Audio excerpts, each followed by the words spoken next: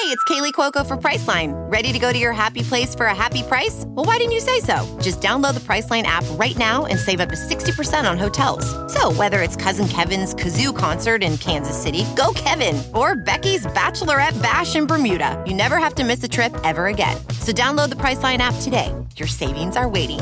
Go to your happy place for a happy price. Go to your happy price, Priceline. All right, you're pushing it, buddy. You push it. You want me to run you? I'll run you. Well, you want me to call you a cocksucker? Go ahead, try. You want me to call me a cocksucker? Call me a please, cocksucker, Dad. and you're out. Pretty please, call beg me me. a cocksucker, and you're out of here. You're a cocksucker. You're a cocksucker. Out of here! Shit! Go! What the fuck is that? I've never seen Crash so angry. And frankly, sports fans, he used a certain word that's a no-no with umpires. Crash must have called the guy a cocksucker. God, he's so romantic. Welcome to the Mazodcast.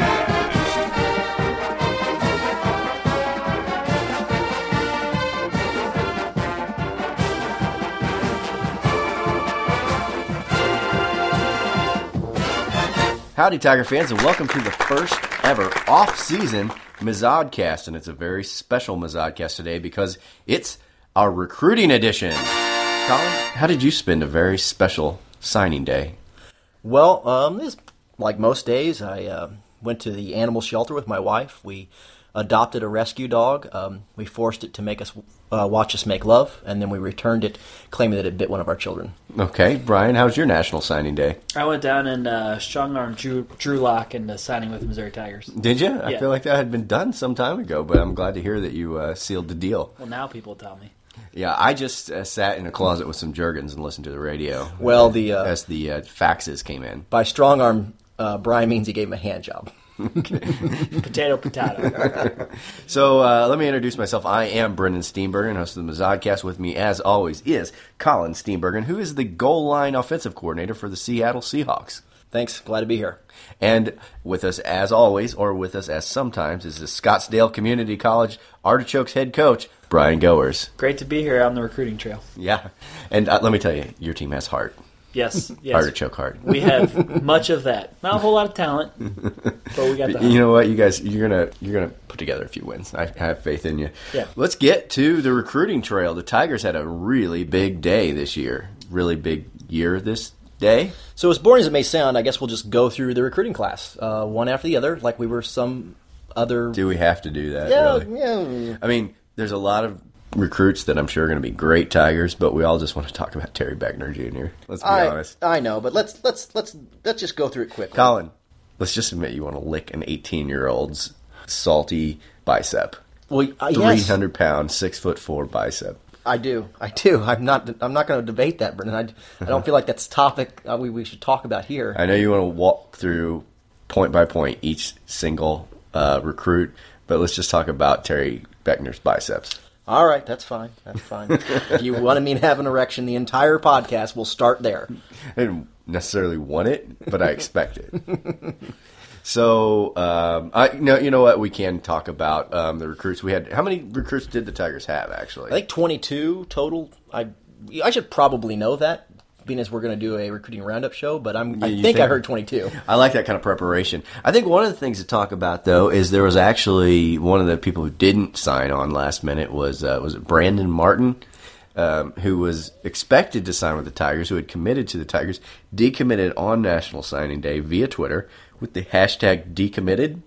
And so, as people are apt to do, they sent the 17, 18-year-old kid a lot of hate tweets, which some people discourage. I think it's probably bad form, but it gives me a lot of faith in humanity that people put so much. He went to LSU, is that right? He did end up going to LSU, yeah. So he's still a Tiger. Maybe he was just confused all along. He wanted to be a Tiger, and he still is. Let's be honest. None of these kids are geniuses. No, they're not there because of their GPA. In fact, some of them are literally not there because of their GPA. Yeah.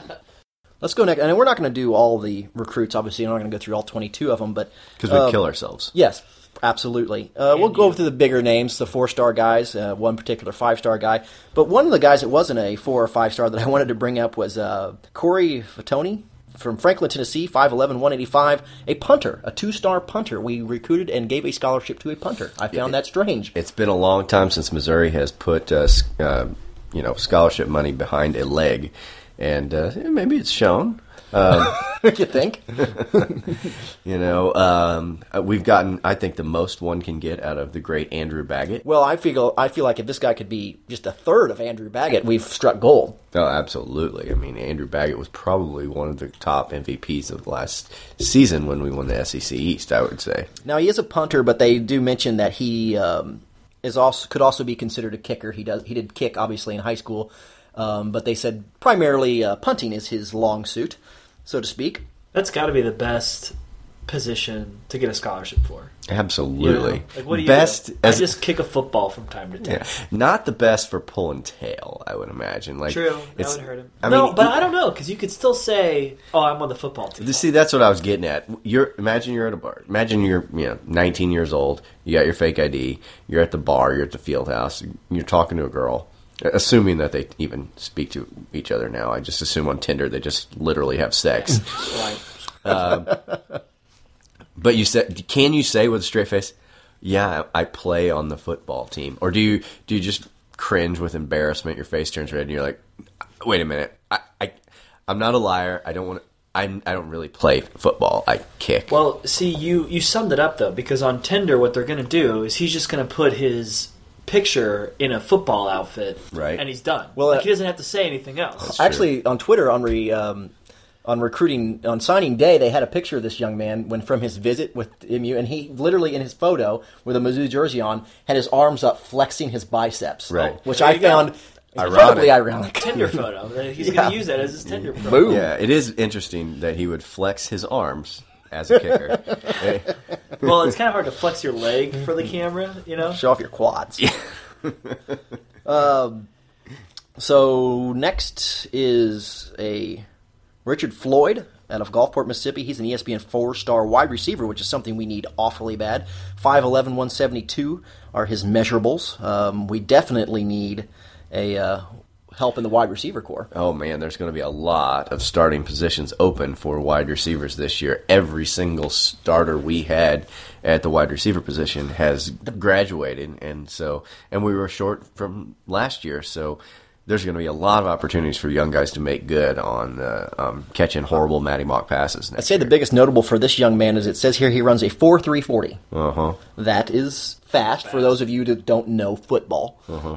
And if you don't, I don't know why you'd be listening to this. But that's something. Actually, if you do know football, I don't know why you would be listening to this. Next, linebacker Terez Hall, another guy that I've heard a lot about. People are excited about. 6'3", 205 pounds, out of Martin Luther King High School in Georgia.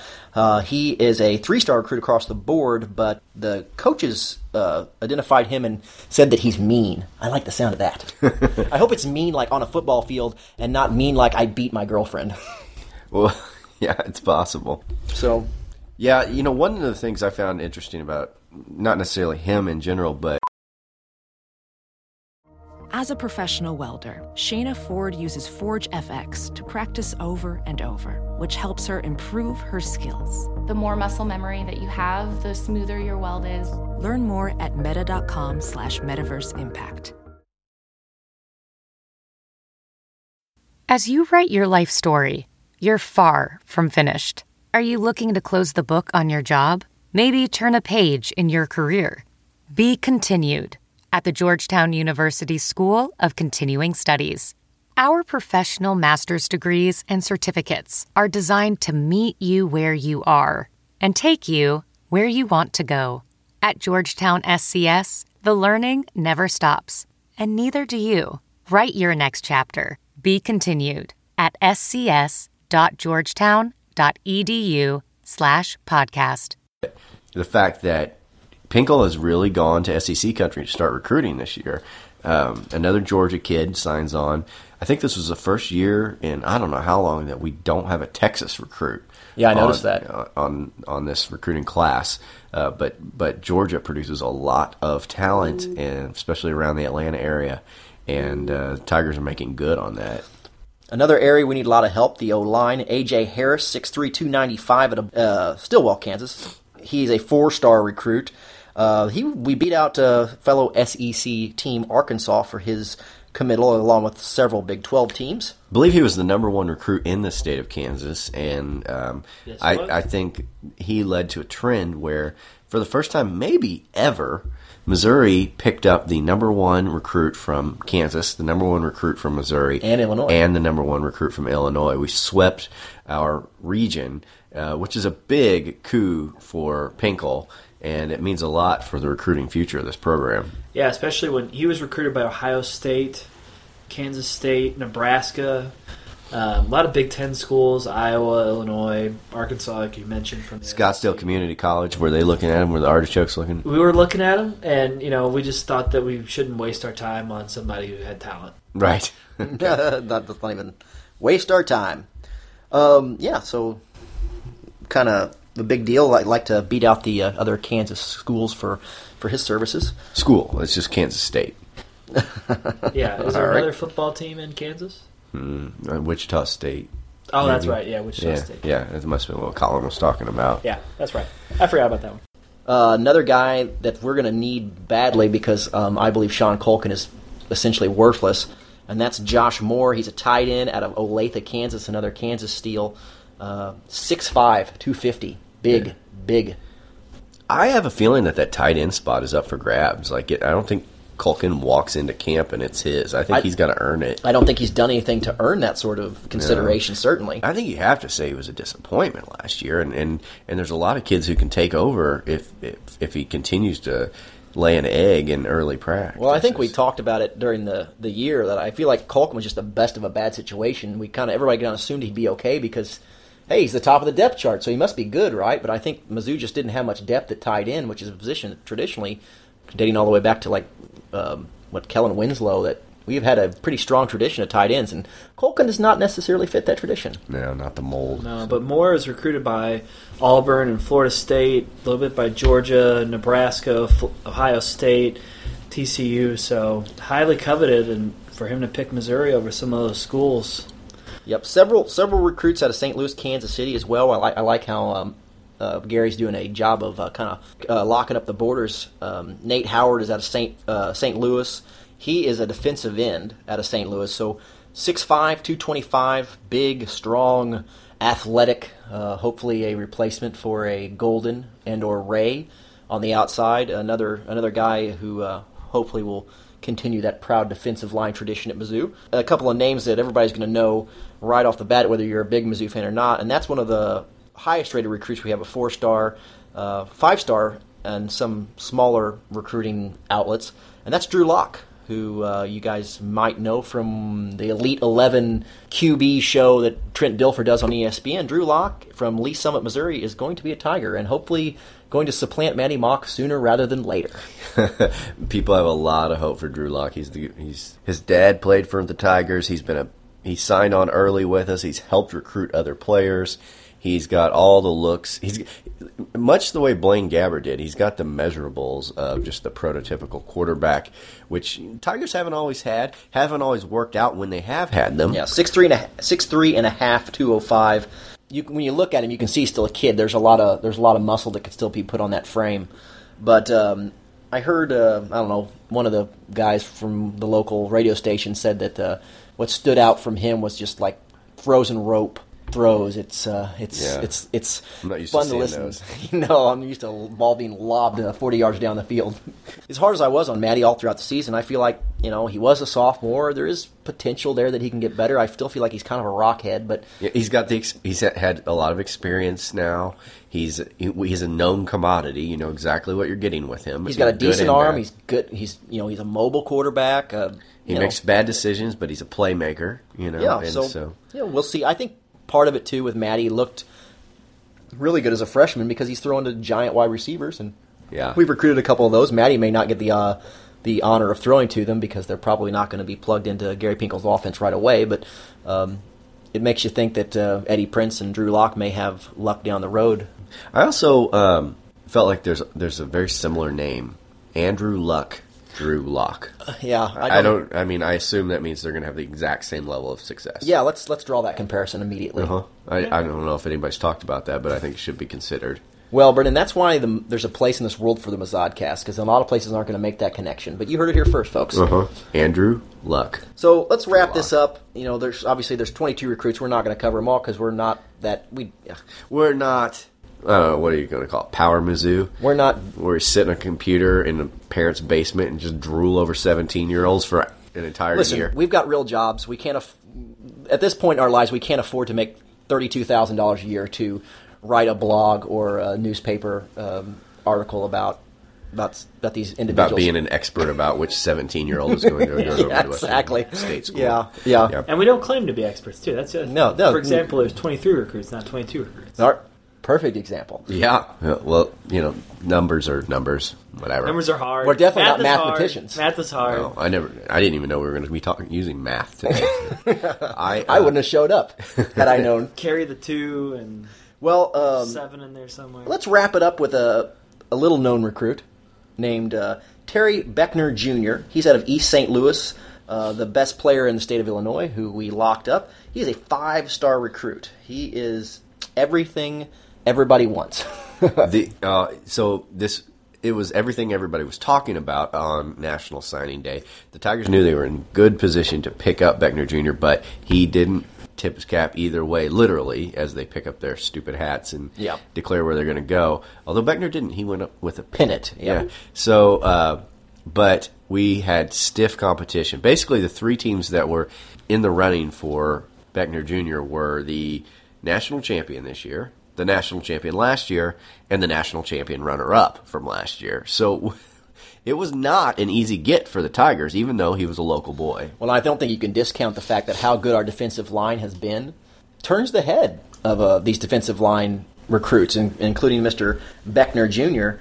He is 6'4", 293, and I heard one expert on the Feinbaum show or somewhere saying that on tape in high school looks better than either Sheldon Richardson or Shane Ray. Now that is enormously high praise, and that does not mean he will develop to be either one of those players, but it's certainly a good place to start. I think when you get a 5-star recruit, the one thing that it almost guarantees you of, because there are no guarantees in the business, is that you've got a guy who can plug in immediately. A lot of these guys, you can put them in and they got good potential, and a 3-star guy, by the time they're a junior, they could be a top-notch college athlete. But you get a guy like Terry Beckner Jr. in, and 2015 season, he's a major contributor to the squad. I like the idea of Mr. Beckner Jr. and Harold Brantley playing side by side in the middle of our defense. That's giving me about half a chub right now. Yeah, I like to see. I'm just fantasize about shitty Florida quarterbacks on their back just crying in agony. Yeah, absolutely. Yeah.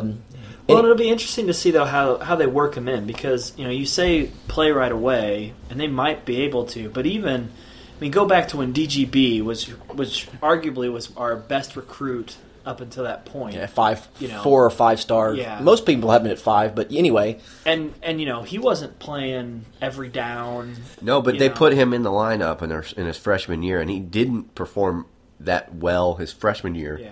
But we expected him to. Yeah. And his sophomore year, he blew up. It's also different being a wide receiver where you're in there, but there's also 3 other wide receivers that are in there. Well, he's got to learn a playbook that's much more complicated than the defensive playbook. He's got to learn the route tree.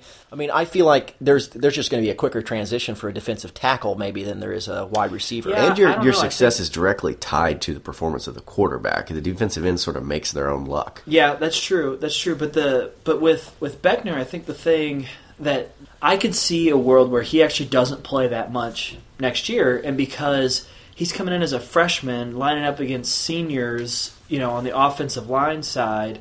And even though he's stacked, like you talked about earlier, 300-pound kid, he's still a kid, and going up against a 300-pound.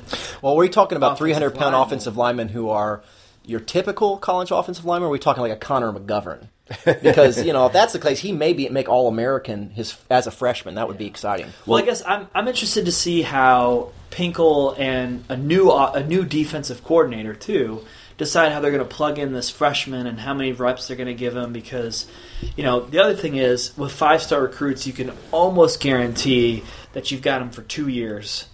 And after going into that junior year, they decide they're going to the NFL, right? Yeah. So, or that they're going to leave that year early. So the question is, do you get those 2 years out of them, or can you get a third year out of them? Whether they play that first year or not. So it'll be interesting. But huge pickup, Beckner, because he was recruited by 20 schools.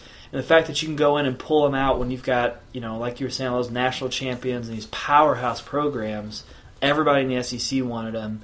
That's huge to, kind of like you're saying, locking up the borders. I mean, it's Illinois, but East St. Louis might as well be considered part of Missouri. And if Pinkel can keep that area locked up, that bodes well for us in the future as well. It's funny, I remember when they hired Pinkel, Pinkel would tell the story later on that, he couldn't get schools in St. Louis to pick up the phone when he called. And now he's pulling, 5-star defensive tackle recruits out of St. Louis. I think it's just another testament to how good Gary Pinkel has been for this Tiger program. And I had something important to say, and I don't remember what it was. Well, it couldn't have been that important. Thanks, guys. I think the future is bright. I think I saw that overall in the country, our class is ranked 18th. That's impressive. By ESPN, yeah. And I think that's one thing about Beckner, too, is he definitely adds another little notch in the credibility belt of Missouri. The Feinbaums of the world, the SEC network people of the world, Missouri has a very respectable class with drawing in athletes against top-notch schools. Yeah. It's just another thing where it's like, oh, Missouri's not overperforming, Missouri's performing. Yeah. So. Yeah. And I think also, using ESPN's numbers, they pulled in 7 4-star recruits and 1 5-star, which is better than any other year we've had in recent history. The crazy thing about this is, though, even though 18th overall, number 2 recruit overall, still 8th in the SEC for overall class rank. I will say this about the way they rank these recruiting classes. A lot of times their recruiting classes go up because of who's recruiting them. So it's kind of a self-fulfilling prophecy, that a lot of times the SEC is who sets the bar for the recruiting like grades. So if you're being recruited heavily in the SEC, your grade goes up, and therefore the school's overall recruiting grade goes up. So I think some of that is a little bit. Listen, nobody's going to argue that these high school recruiting outlets are a little bit suspect, but again, I don't think that necessarily means we have the 9th or 8th ranked class in the SEC. It just it just means that people give a lot of credit to SEC schools and their recruiting classes. Although one thing that was really interesting, so follow Outkick the Coverage and their blog, and they have this really interesting statistic that they brought up. When you go all the way back to 1998, every team that's won the national championship, except for one, has had 2 top 10 recruiting classes in the 4 years leading up to their national championship. Mm-hmm. So while we downplay like the recruiting classes because it's like it's so hit or miss, or look at Texas, right? Yeah, Texas always has great recruiting classes. Look what they do on the field. That being said, they still matter to a certain extent. Oh, absolutely. I'm not discounting the fact that they're not all wrong. I just mean that I know that, kids will gain a star in their ranking just because Alabama suddenly has interest in them. So a 3-star recruit becomes a 4-star recruit because suddenly Ohio State and Alabama are interested. Therefore, the guys making these lists go, oh, shit, that guy must be pretty good. Yeah. I'll tell you another thing about the star system is that when your team doesn't pick up the 5-star recruit that you want, your fans say, look at J.J. Watt, he was a 2-star. Stars don't matter. When you do pick up the 5-star you want, you're like, fuck yeah, we got a 5-star. Eat it. Well, so that's scientific. Math. Yeah. Math. More math. God damn. We're going to be doing calculus by the end of the show. But I think before I saw Beckner Jr., the day before, or 2 days before, I saw that Mizzou's recruiting class before Beckner signed was 22nd, and now they're 18th. So, still a top 25 class even before Beckner. So it speaks to the depth of the class that Gary Pinkel's put together. Yeah, and the other thing, Pinkel's just improved year after year. In 2013, we had, again, if you use ESPN rankings, the 38th ranked class. Last year we had the 33 ranked class. Now the 18th ranked class. So it's improving, and I think the hope or the excitement for being a Tiger fan is that you continue to build on this, right? It is becoming that more legitimate. All right, it's been in the SEC for 2-3 years now. You've won the 2 SEC East championships. You're building on these classes. And I don't think you can discount the fact that the class has gone up because we're in the SEC. The SEC Absolutely. gives you some cachet as a program, and I think we can all agree that we owe the SEC a big thank you for, hey, letting us in here, and these recruits are suddenly going, hey, Missouri is an SEC school, and that's the preeminent conference in the country, and we want to go play in that conference. And Brendan had really good statistics earlier. We were talking about great statistics. Yeah, which is weird. But we were talking about before the show. We were talking about how Pinkel does a good job of coaching up the team that he has. Like certain teams outperform their rankings, and other teams really underperform. Texas. Exactly. So, yeah, and Nate Silver and 538.com did a report on teams that the last 10 years, how their recruiting class versus their on-the-field performance. And Missouri ranked third in the country as far as on-field performance versus where their recruiting classes stood. That's a double-edged sword. It means you're not recruiting great, but it means that with the players you have, you are maximizing your talent. Wisconsin led that list, followed by Oregon. That's pretty good company to keep. So, that's a 10-year trend. That's not a fluke. So Pinkel talks a lot about coaching these players up, but there's stats and there's facts behind it, as well as the fact that there's a lot of guys in the NFL on Sunday who were 3-star recruits. Yeah, I don't think you can discount with another guy like Beckner Jr. going, hey, I don't know if you've looked lately, Terry, but we've got a couple of guys playing D-line in the league. We got a couple about ready to go to the league. That's kind of what we do.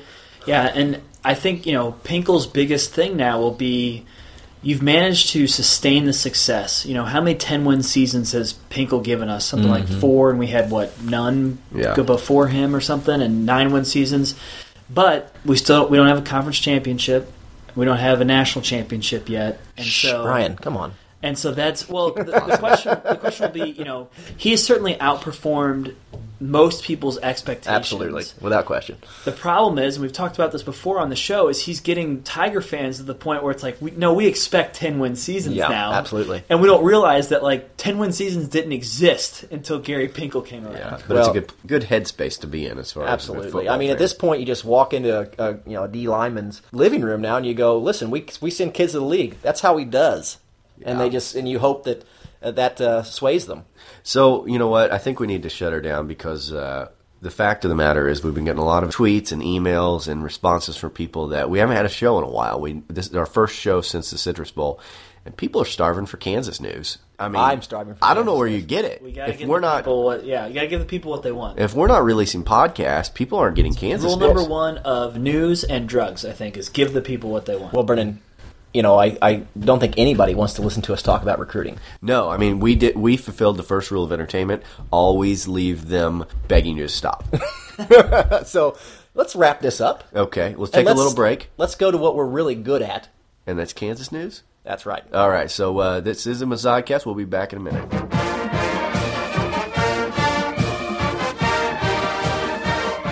Stop! Don't throw that used cell phone away. Sell it to Midmo iFix. Midmo iFix buys and sells used cell phones that include a 30-day warranty. So if you lost your phone overboard, the screen's cracked, or the phone's broken, stop into Midmo iFix and see Kevin.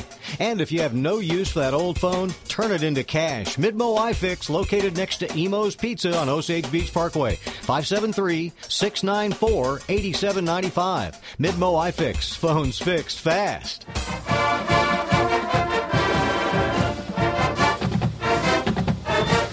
I always heard there were 3 kinds of suns in Kansas. Sunshine, sunflowers, and sons of bitches. Fuck Kansas. And we're back, and it's time to check in with Kansas news. This is pretty important because, like we mentioned, it's been since the beginning of the year since we've given you any Kansas news, and as you can imagine, the Kansans have been busy. I'm sure. Yeah, the Kansans don't sleep, and we have to keep up with them. Let me take you to our first story. This comes to us from the Wichita Eagle. It is titled, Waitress's Blog Post on Interracial Relationship Elicits Hate Comments and Death Threats. So you can't make this up. We do not. We don't. Let's see. Before she got hate mail and death threats last Christmas, Ashlyn Sullivan was just a 20-year-old Wichita waitress working tables at Buffalo Wild Wings. Yep. Kansas got Buffalo Wild Wings, guys. That's their nicest establishment in Kansas.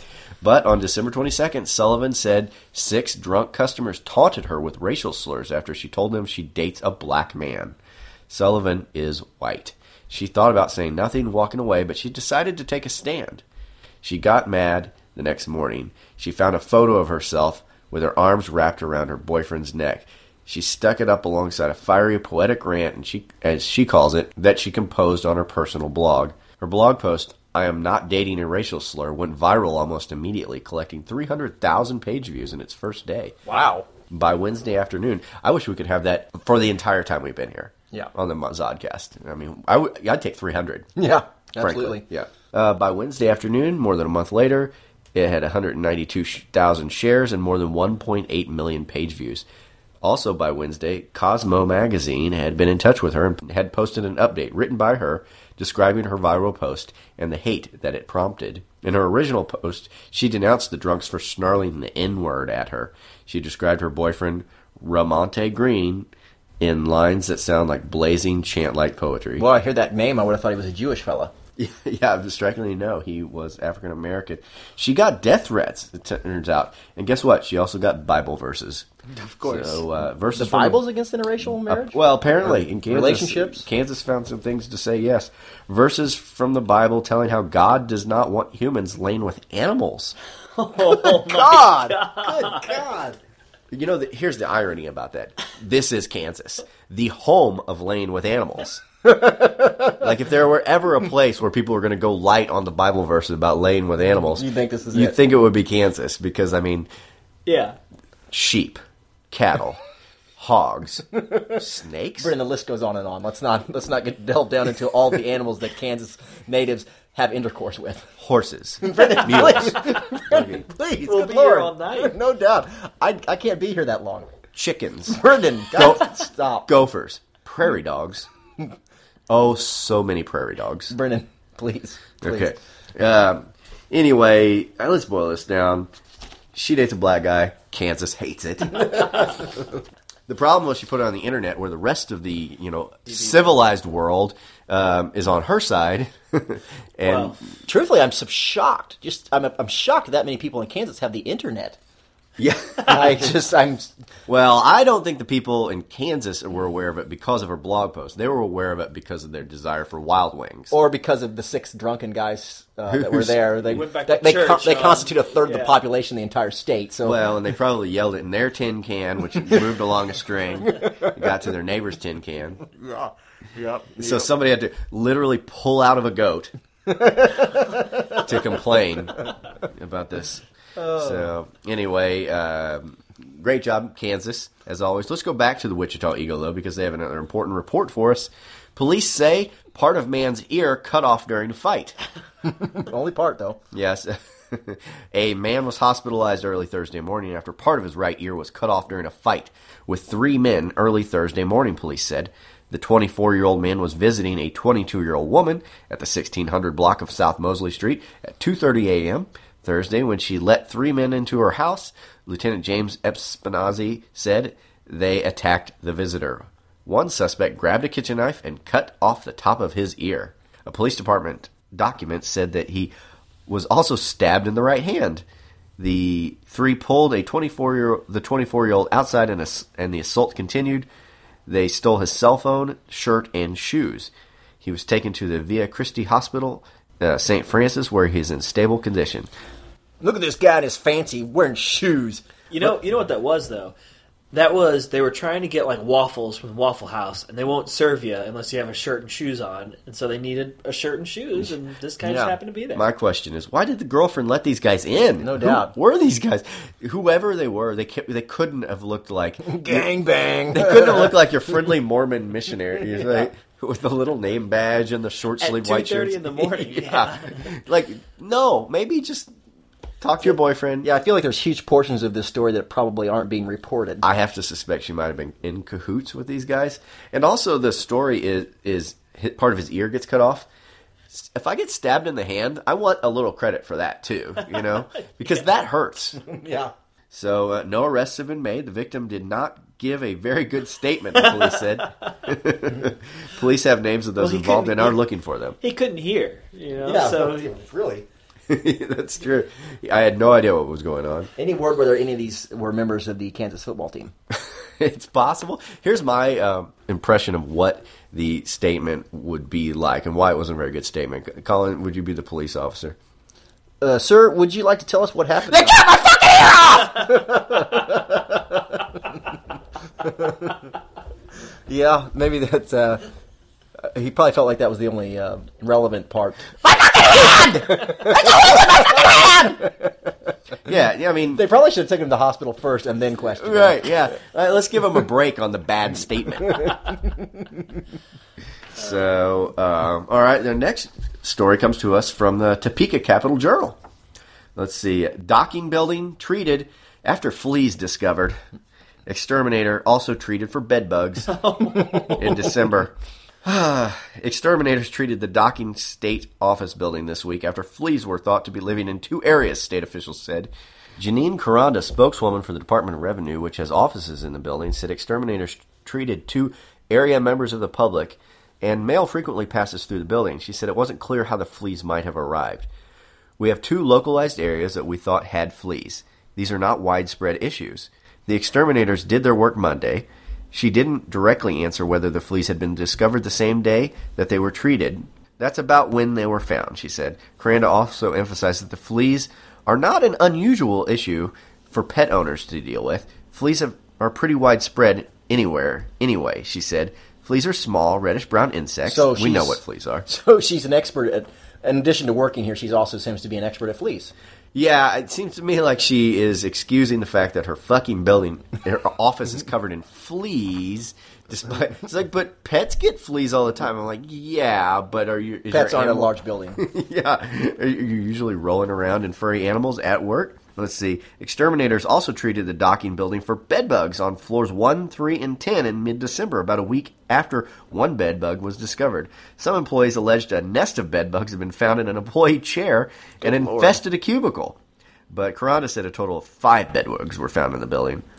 So only 5, like, singular bed bugs were found. Yeah, how do you find, like, a singular bed bug? I'm pretty sure that you almost have, like, a magnifying glass to find bed bugs. I've always heard if you have a bed bug, you have an infestation. Yeah, right? Isn't it literally the definition of if there's one, there's, like, 40,000 or something? Here's the thing that I don't understand. Didn't we have a similar issue with the Kansas library a few months ago? Oh, we did. That's right. Yeah. So, good God. I mean, yes, I've heard that bed bugs have been infesting hotels across the land. Mm-hmm. You know, beds in hotels across the country have been dealing with bed bugs. Kansas, their fucking DMV and their libraries, what do these people do? I mean, to be honest, though, the fleas make sense because, again, as we've established in previous news, the security used in Kansas are just dogs tied to a chain, to a pole sitting outside in the front. And so, those dogs are going to have fleas and they're coming. So the fleas I can get. Well, she also said 2 members of the public were treated for fleas. This is a Kansas public, so... Just make sure. Why don't you give everybody a flea and tick bath as you walk into the DMV at Kansas? Maybe that's what So there's like toll roads. You have to stop. You pay your toll. What it's going to be is you have to stop and get deloused. Poof. It'll be $1.99 and poof. The certain products throughout the nation, depending on where they're at, sell regional products. I feel like Head and Shoulders has a window here, has an opportunity to market a product directly to Kansas and Head and Shoulders flea and tick. Yeah. You know what I mean? Oh, yeah. Obviously, you're not going to be able to sell this everywhere. Right. But in Kansas, I feel like there's a money-making opportunity here. Is there a way to inject, Frontline into tattoo ink? I think what we need to do is we need to be concerned because this is on our border. Right. Nixon needs to mobilize the National Guard and scrub people down as they come into Missouri. Brian, I don't know how long I've been saying that there needs to be a wall built. Yeah, absolutely. I mean, there needs to be... Build the wall. Yeah, I mean, forget about Mexico. Let's put up a wall between Missouri and Kansas. I feel like it's long overdue. I 100% support your politics on this. At least a fence. Yeah. I mean, how would not have a little barbed wire fence or something that would keep moat? Oh, yes. With alligators? Yeah. Or I mean, I don't even know that I don't feel like we need moats with alligators, because then there's just going to be a lot of Kansas natives in flat-bottom boats trying to catch alligators, wrestle them, and sleep with them. As we alluded to earlier. Yeah. Look at me scare. Dragons? Can we get dragons? Patrol the border? Any sort of advanced separation techniques I'm in favor of. But one thing I wanted to tell you guys about related to Kansas news is that, the Kansas football team had a recruiting class too. And really? I just want to read you off some names. They picked up Durance Armstrong, defensive end. He was 5'7", 148 pounds, head member of his debate team. Offensive lineman, DeAndre Banks, 5'9", 182. He scored second in his school's chess club. Yeah, nice. So pretty good work there by that. L.B. Bates, 5'4", 116 pounds, nose tackle. Nose tackle, nice. Yeah, so good class out of Kansas this year. Sounds pretty promising. So anything else you guys are looking for out of Kansas? Because who knows when we're going to be back. I want to know what their ranking was, though. Their overall ranking? Is that their overall ranking? We do need to find that out, because I'm sure it's top 25, right? Surely. They're a Division I school in the middle of the country. Right. I mean, they're part of the Big 12, which is one of the best conferences. Yeah. So, I think they had a couple of playoff schools, didn't they? The Big 12, didn't they get a couple in the BCS playoff system? I'm trying to count there. How many? There were 4 teams? Four total. One to carry the 3. You know what, Brendan? Forget it. It's math. Let's just assume that they got a couple. They had to have gotten at least. Sure, they're a giant, 2, preeminent conference. Yeah, I mean, they're a great big conference in the middle of the United States. So. Yeah, well, all the big conferences got one team into the playoffs. I'm pretty sure that's how that works. Yeah. Brian, any luck finding the Kansas ranking? Okay, they got 24 recruits, according to this. Out of that, 0 5 stars. Okay. 0 4 stars. And 19 3 stars. Wow. That's actually better than I would have expected. Mm-hmm. Did they say what the 3 stars were in? Was it football? Oh. Lane with Beast? This is better than I was expecting. 78. Their overall rank is 61. Well, that isn't that bad. That's literally average.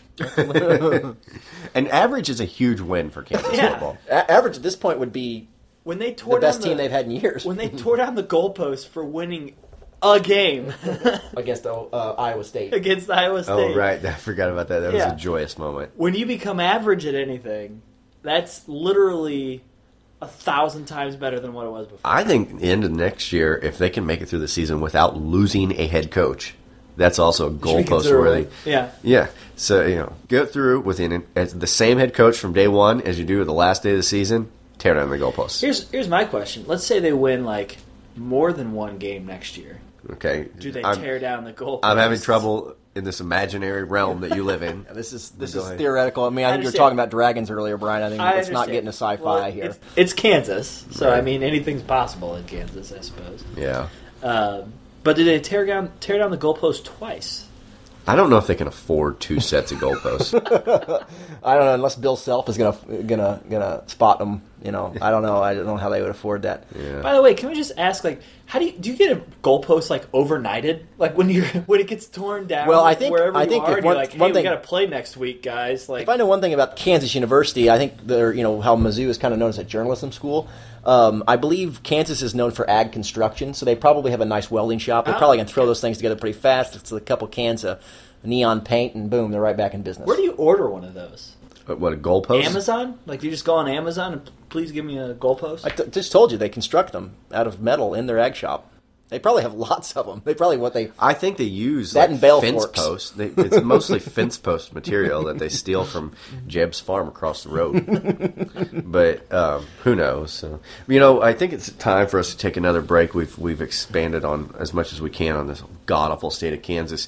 But there's been a lot of things happening since the season's been over, the football season's been over, and there's been a lot of really bad basketball being played, and to a lot of people's surprise, Missouri lost an athletic director. So I think we're going to take our final break of the day. We're going to come back and talk a little bit about the outside the lines football news. So this is the Mazzacast.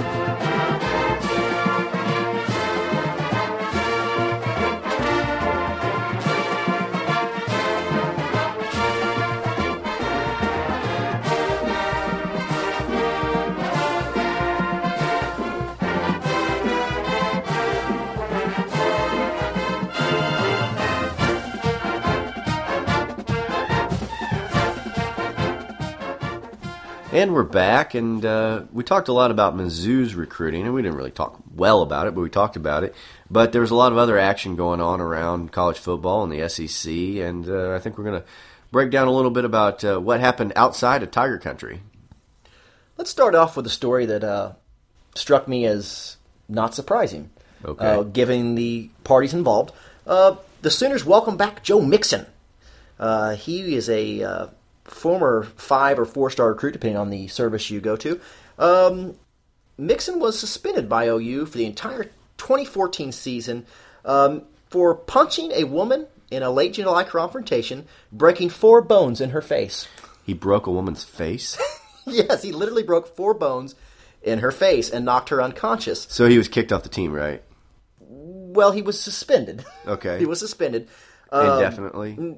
Well, nobody ever wanted to put...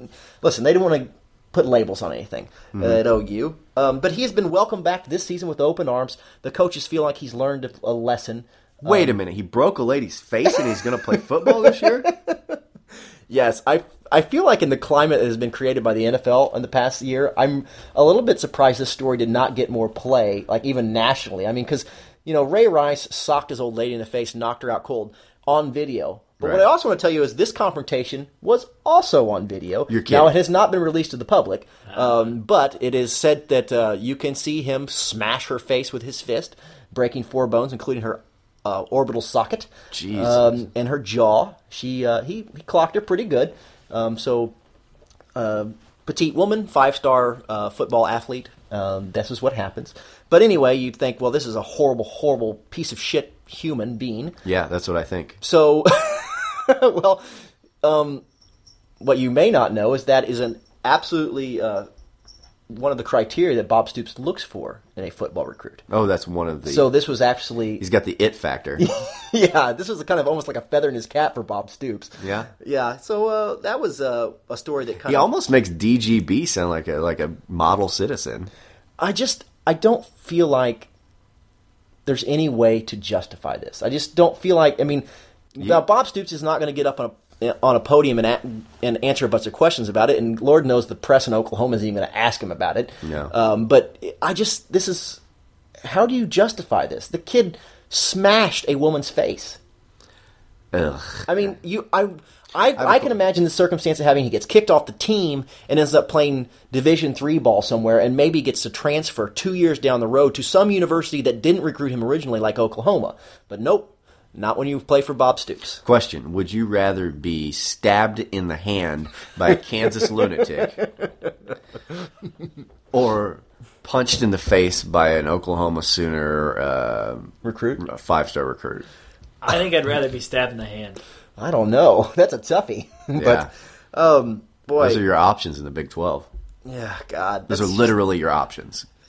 I feel like... if you're in the Midwest. I want to say that, Bob Stoops took more heat this year than he probably has in any of the previous years in quite some time, and that maybe this decision was made a little bit out of desperation for success. But I feel like Bob Stoops would have made this decision in Oklahoma's heyday. You know what I mean? No, he doesn't do anything because it's right or just. He doesn't even know the definitions of those words. He has no moral compass. He's a horrible monster of a human. To be fair to him, how many college football coaches would kick him off, though? You know what? That's one thing we discussed before the show started. Gary Pinkel would have. I think if Mizzou's shown anything, that they will only put up with so much shit. Now, I know they gave DGB too many chances, but that was for weed and kicking in a girl's door, threatening to probably punch her and break many bones in her face. Yeah, but depending on which story you hear. Depending on 5-star recruit or not, I feel confident in saying that this guy does not have a place on Mizzou's roster in this same circumstances. I would hope not. Mm-hmm. I would absolutely hope not. Yeah, I mean, there was video of it. There was no stories on this one to even consider. Here's the problem, though. Roger Goodell hasn't tried to find the video yet. Right. Well, see, once we turn Roger Goodell onto it, then it's bound to happen. Then we're going to get that video out in the public. If anything, illustrates how well the NFL is run and how much power they have and how control over their organization. What happened with Ray Rice is an example of that. Whereas the NCAA is as much a fucking paper house as a house of cards as anything.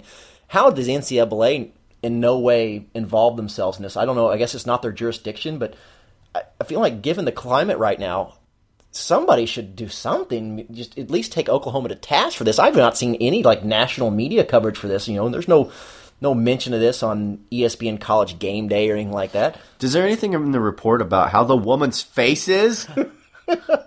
Well, it does mention later in the story that she had to have several surgeries, but I guess her face is all right. I would think so. Well, any other good news in sports, Colin? While we're talking about coaches with the blackest of souls, let's go to a coach that everybody's heard of is Bobby Petrino. Okay. He's now the coach of Louisville. Right. The Louisville Cardinals, who have enjoyed a surging football program the last few years. Well, Coach Petrino lived up to his reputation, and his reputation was built on, among other things, basically leaving a job at the NFL by leaving sticky notes with a very arbitrary message to his team he was leaving high and dry. He was also at Arkansas, and Brian, you mentioned he might have run into some trouble there. Yeah, if I'm not mistaken, I'm pretty sure he was on a motorcycle in a little accident with like his mistress. Yeah, had a wreck. Who was a volleyball player for the team? Or I thought it was like an assistant coach or I thought it was a volleyball player. Like it was certainly a student. He was married at the time. He had a motorcycle crash. Initially told the arresting officers that he was alone. There was no one else on the bike. That was later found that maybe there was someone on the bike, and by someone else I mean a 20-year-old piece of snatch that was not his wife. But it's almost fair that he didn't counter because he doesn't counter as a human. He doesn't actually... Yeah, he didn't care. He doesn't value her existence. Yeah, she was just a pork hole. Right.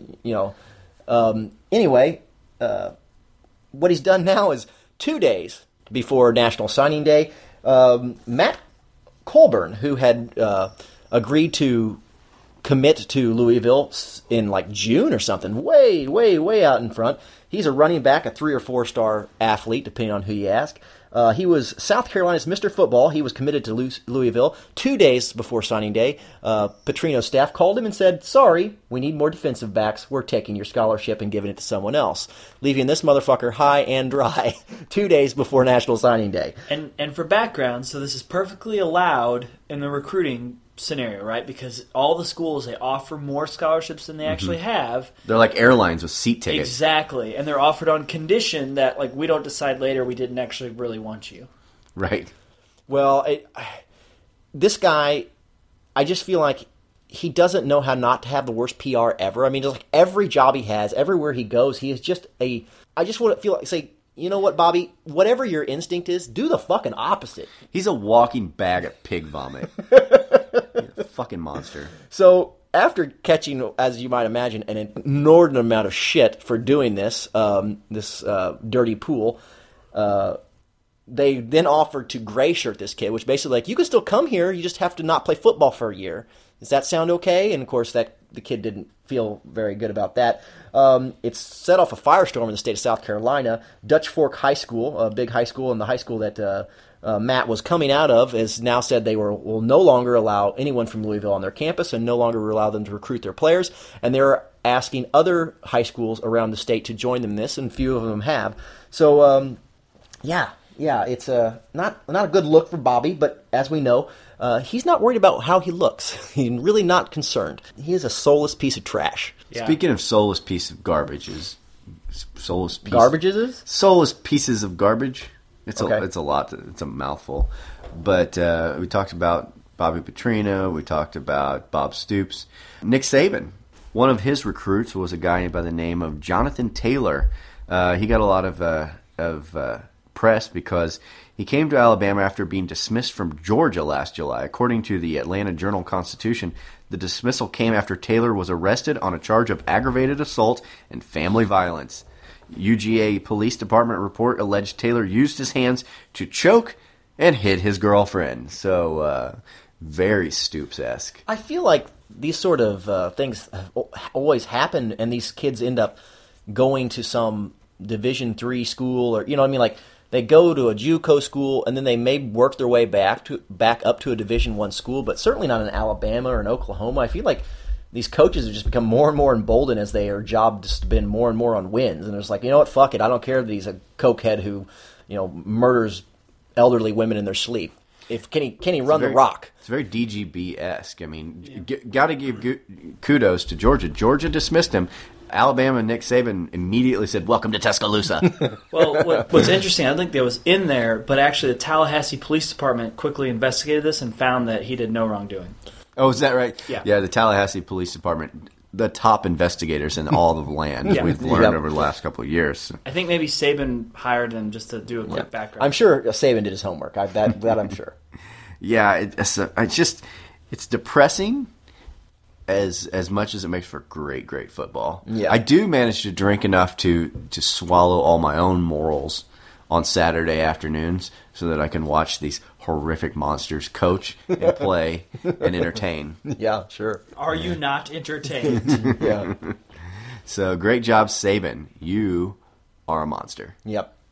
So anyway, is there any actual football, or is it just disturbing? No, just there's a few stories we want to get out there. Yeah. If we're going to talk about awful things, though, let's talk about the basketball team for a moment. If you guys have the stomach for it, the Missouri Tigers basketball team. I mean, I know we are, by our own definition, a football podcast, but I feel like the Tigers could. They've earned a little chat. Yeah, sure. Oh, my dear God. As we sit here recording tonight, the Tigers are currently 7-16 after getting beaten by Texas A&M at home, which is their 9th consecutive loss, a 9-game losing streak. But let me tell you this, guys. One of the things that gets forgotten about during this 9-game losing streak is we've also lost 7 additional games. People forget about those 7 losses before the 9-game losing streak. We lost hard in those games, and people shouldn't forget about them. That's true. We lost to the likes of UMKC Kangaroos. You can't forget that shit.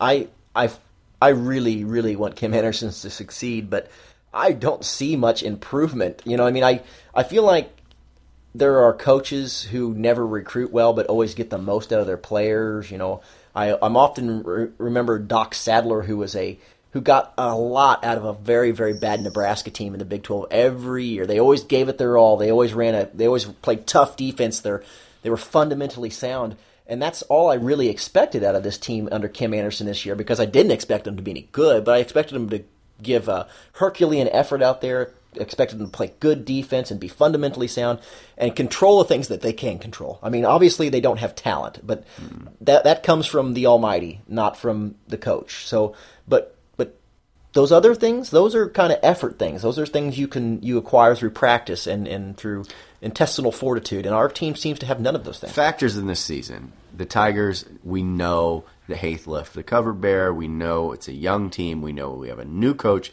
who's establishing himself.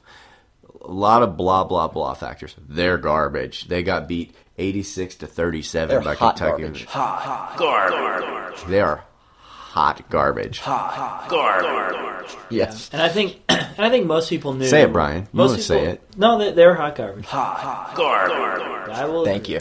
I think most people knew going in that it was going to be a rebuilding year. It was going to be one of those years that just, hey, let's have a winning record. It's not even. You can't even call this a rebuilding year. It's a Black Plague year. It's a like smallpox. No, that year didn't happen. Yeah, it's the year that you lose 2/3 of your population to a devastating illness and disease, and it takes an entire it takes to the Renaissance for the economy Multiple and for the generations. culture to Well, rebuild. if you read the itself. Tribune going into the season, nobody had these sort of any real expectations for this team. But I don't know that anybody was predicting it would be. SEC win so far? Yeah, I don't think anybody was predicting it would be quite this bad, and that's why I'm a little bit concerned about Kim Anderson. Is I don't see it. I don't see it.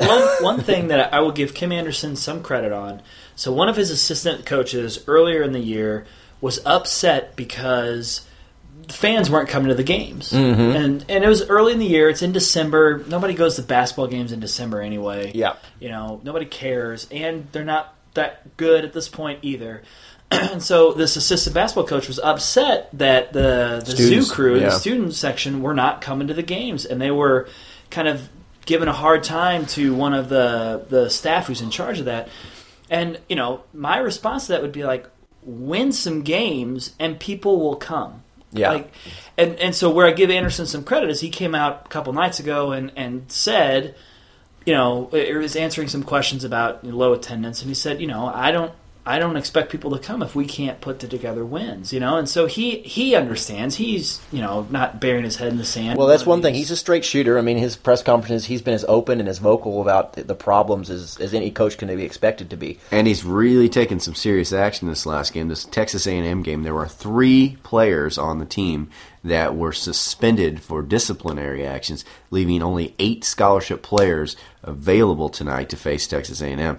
So I like the strategy. If you're going to lay down some law and establish yourself as a coach, you're losing games anyway. You could put out the full squad, you're still losing games. You might as well put the fear into them a little bit because you're not going to win anyway. So it's not like you're sacrificing wins. I think a lot of coaches are scared of sacrificing a win to prove a point to a player. Mm-hmm. That's not even on the docket right now. In fact, guys, I'd like to play a little game with you. There's 8 games remaining.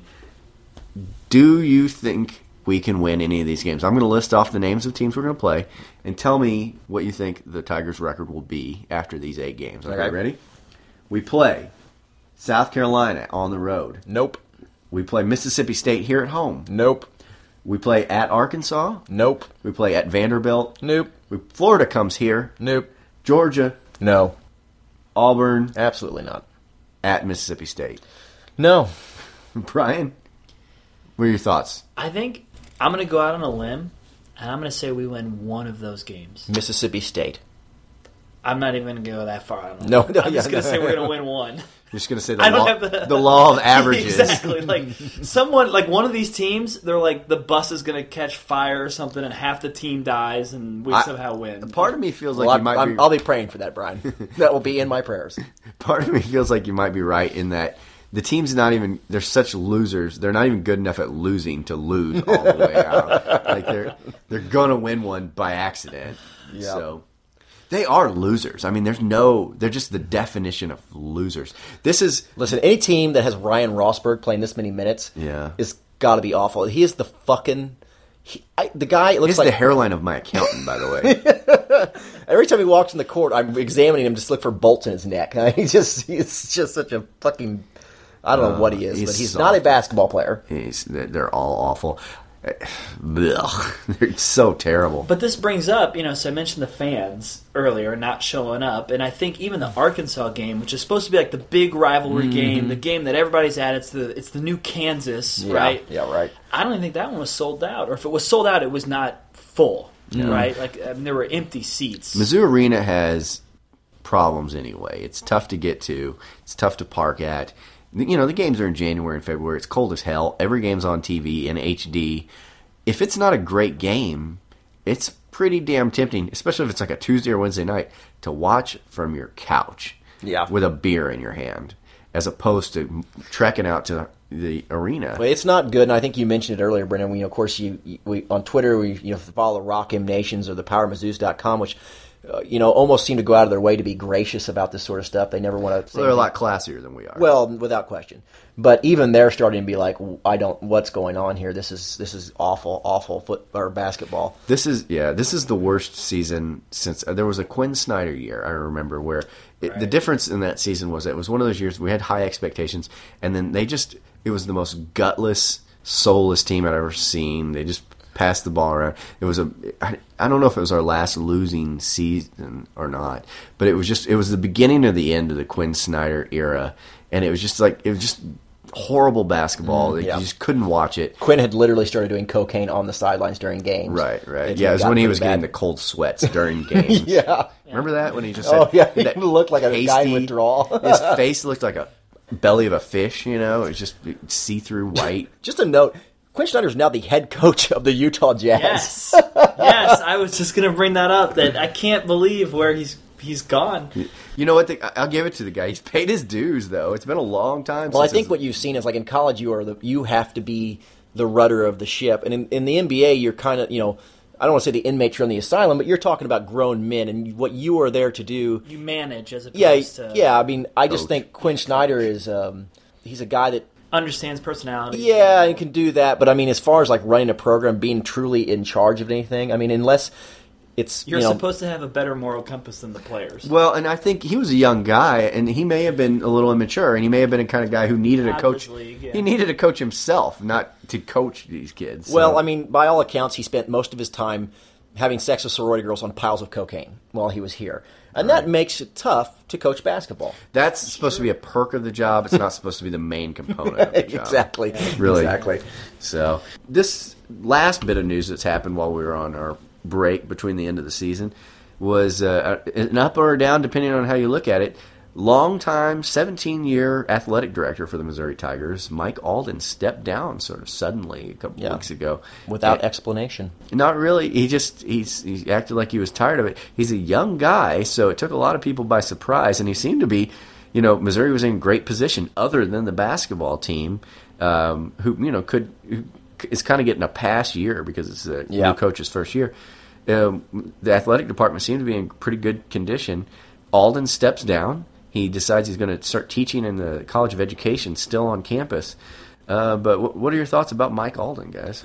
Well, I tell you the truth. I mean, I felt like Alden was getting a pass for several years because the football program had been so good. I mean, I attribute 99.9% of that success to Gary Pinkel. Now, Alden did helm the ship into the SEC, and I don't think that can be forgotten. But listen, the state of our basketball program for the past decade, in my mind, is enough for Alden to cost Alden his job, even if he hadn't stepped down. When you look at, we hired Quinn Snyder, we hired Mike Anderson, Frank Haith, and now Kim Anderson. It's like, at some point, we got to hire somebody who's a definitive, proven commodity. You know what I mean? I like the Kim Anderson hire from the standpoint, I like hiring the hometown boy, somebody who if he has success at Missouri, like Pinkel, is probably going to stick around for a long term. But our record to the past decade, the botched abortion that has been this basketball program for the past decade, and the coaches that this man has chosen to hire, going against the advice of men like John Sumble, who said hire Bill Self when he wanted to hire Quinn Snyder. The state of the basketball program for me, I was wavering on my support for Alden. Yeah, I think what Alden leaves is his track record, or whatever you want to call it, is Pinkel. Right? When you look back, that has been the single greatest thing that has happened to Mizzou athletics, at least in the last 20 years, probably more, if not more than that. 1960, right? Probably last time we. So when you count that and the ripple of that, right? So the facility upgrades that have come from it. Let's be honest, the SEC thing.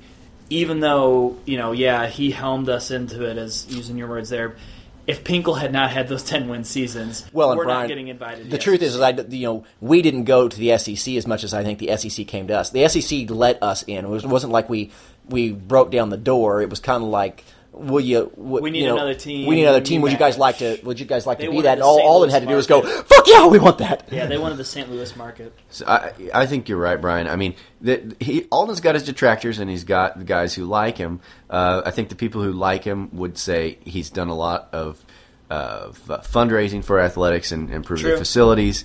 He's done the football team has resurged after decades in the dark, and the Olympic programs, the wrestlings, the softballs, the volleyballs of the world have done really well under his helm. He's taken them to the SEC.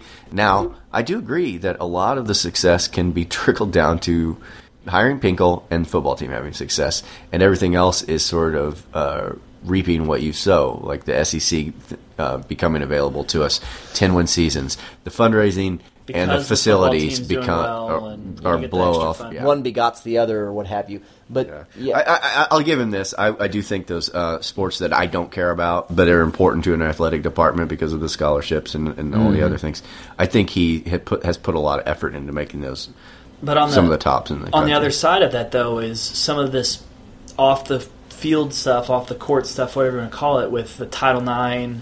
The sexual assaults and. Well, I think that's one thing. I don't know if this is true or not. And suspended, and but how the athletic department as a whole has handled that.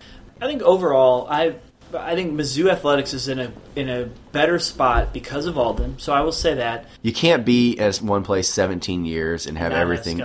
Yeah, and so I think he's going to leave here. And what happens when you go is that you're your reputation improves every year that you're gone. Yeah, sure. And so I think it could very well go down as one of the top administrators. I want to mention one more thing.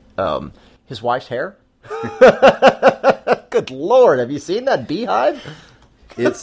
She has been the Marge Simpson of Columbia, Missouri. I will miss that. Yeah, well, she's absolutely. still going to be around. Well, yeah. I mean, that's true. You know, it's not like they're going anywhere. He's going to be teaching, and I put that in quotations. At the press conference, I literally saw hornets climbing in and out of her hair.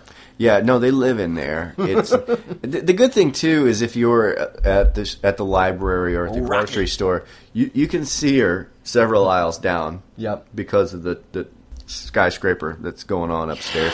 It looked like the spider web. If you're old enough to know the Flintstones cartoons, the Barney and Fred belonged to some sort of fraternal organization where they wore buffalo hats with little horns on the side. It kind of looked like that a little bit. Mm-hmm. It looks a little like a Russian, winter hat. Yeah, exactly. Yeah. Only made of straw rather than spun gold than rat fur. But yeah. For a podcast where we didn't have a game to talk about or a season, we have gone excessively long. We are blowhards. There's no question about that. Yes, we sure are. So we can talk about anything. We can pontificate on just about anything for however long you are willing to listen. But I think we have probably covered all the garbage that's been going on without football. And I'm not going to lie to you. I am starved for college football. Oh, my God. It's only February. Guys, anything else you want to add before we sign off for what could be a very long I'm ready. winter? Thank you so much for your support. This is the support for the show has been overwhelming. We are really happy with it, and we hope you guys are happy with it. I can't wait for college football to start back up so we can start doing this regularly. I mean, now I have to waste my time, writing death threat letters to Paul Feinbaugh scrolled in my own shit. And raising your kids. Well, yeah, that too. But anyway, I'm priorities. Priorities. But anyway, so thank you so much, fans. Continue to listen. Tell a friend. Let people know the Mazodcast is here. And if you need more, I would recommend checking out our Twitter account because you get snippets. I mean, you're not going to get a full show there, but you get snippets. Taste. It's like a drug deal. You get a taste. Yeah. Taste is free. Yeah. First taste is free. Yeah. So that can maybe hold you over. You're having a rough day. You feel like punching a cat in the face or something like that, and well, we don't necessarily discourage you from doing that. You could also look at some of our tweets, and that might drive you to punch that cat in the face. Thanks again for listening. I'm Brendan Steenbergen. I'm Colin Steenbergen. And I'm Brian. And go Tigers.